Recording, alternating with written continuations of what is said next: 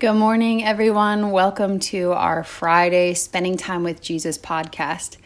Today, I wanted us to look at Romans chapter 1. The entire book of Romans is jam-packed with theology and interesting thoughts and just like amazing, epic chapters that people quote all the time.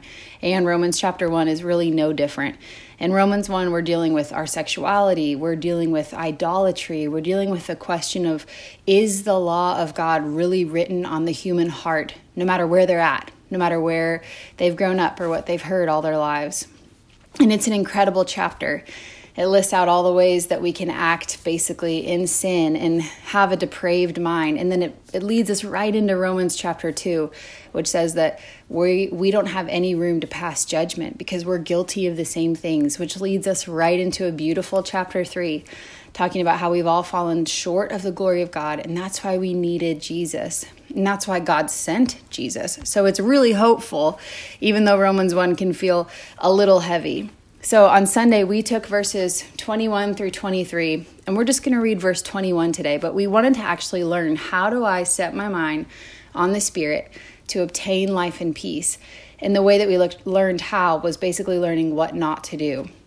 So in verse 21, speaking about people who knew God, it says, even though they knew God, they did not honor him as God or give thanks, but they became futile in their thinking, and their foolish heart was darkened. That word futile is just empty. When we don't honor God as God, our thoughts inevitably turn inward and become really empty. Our entire life is boiled down to what I'm going to eat, what am I going to drink, what am I going to wear, how do I feel about this, what do I think about this? And we talked on Sunday about how instead of honoring God as God, we've really made self the God in our own culture and in the church and myself personally.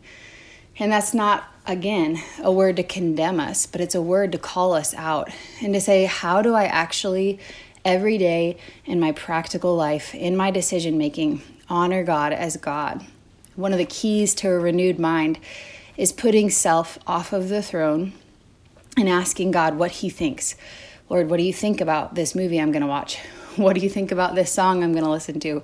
What do you think about this conversation that I really want to have about this person that's irritating me? These are like simple questions and simple ways we can yield to God being God.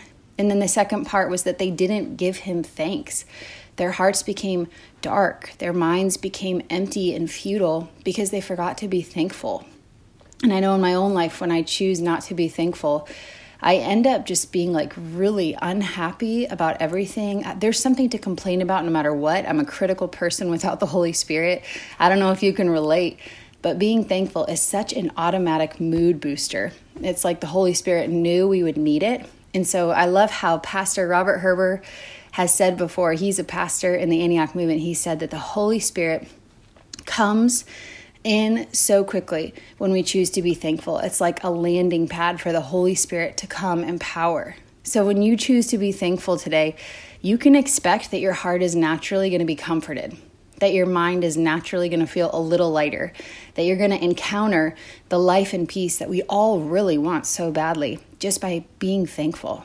So the two principles we learned from Romans chapter 1, verse 21 is that we need to be people who honor God as God, who are committed to radically putting Jesus in first place in our thoughts. And then the second part is that we give thanks. We're just a thankful people.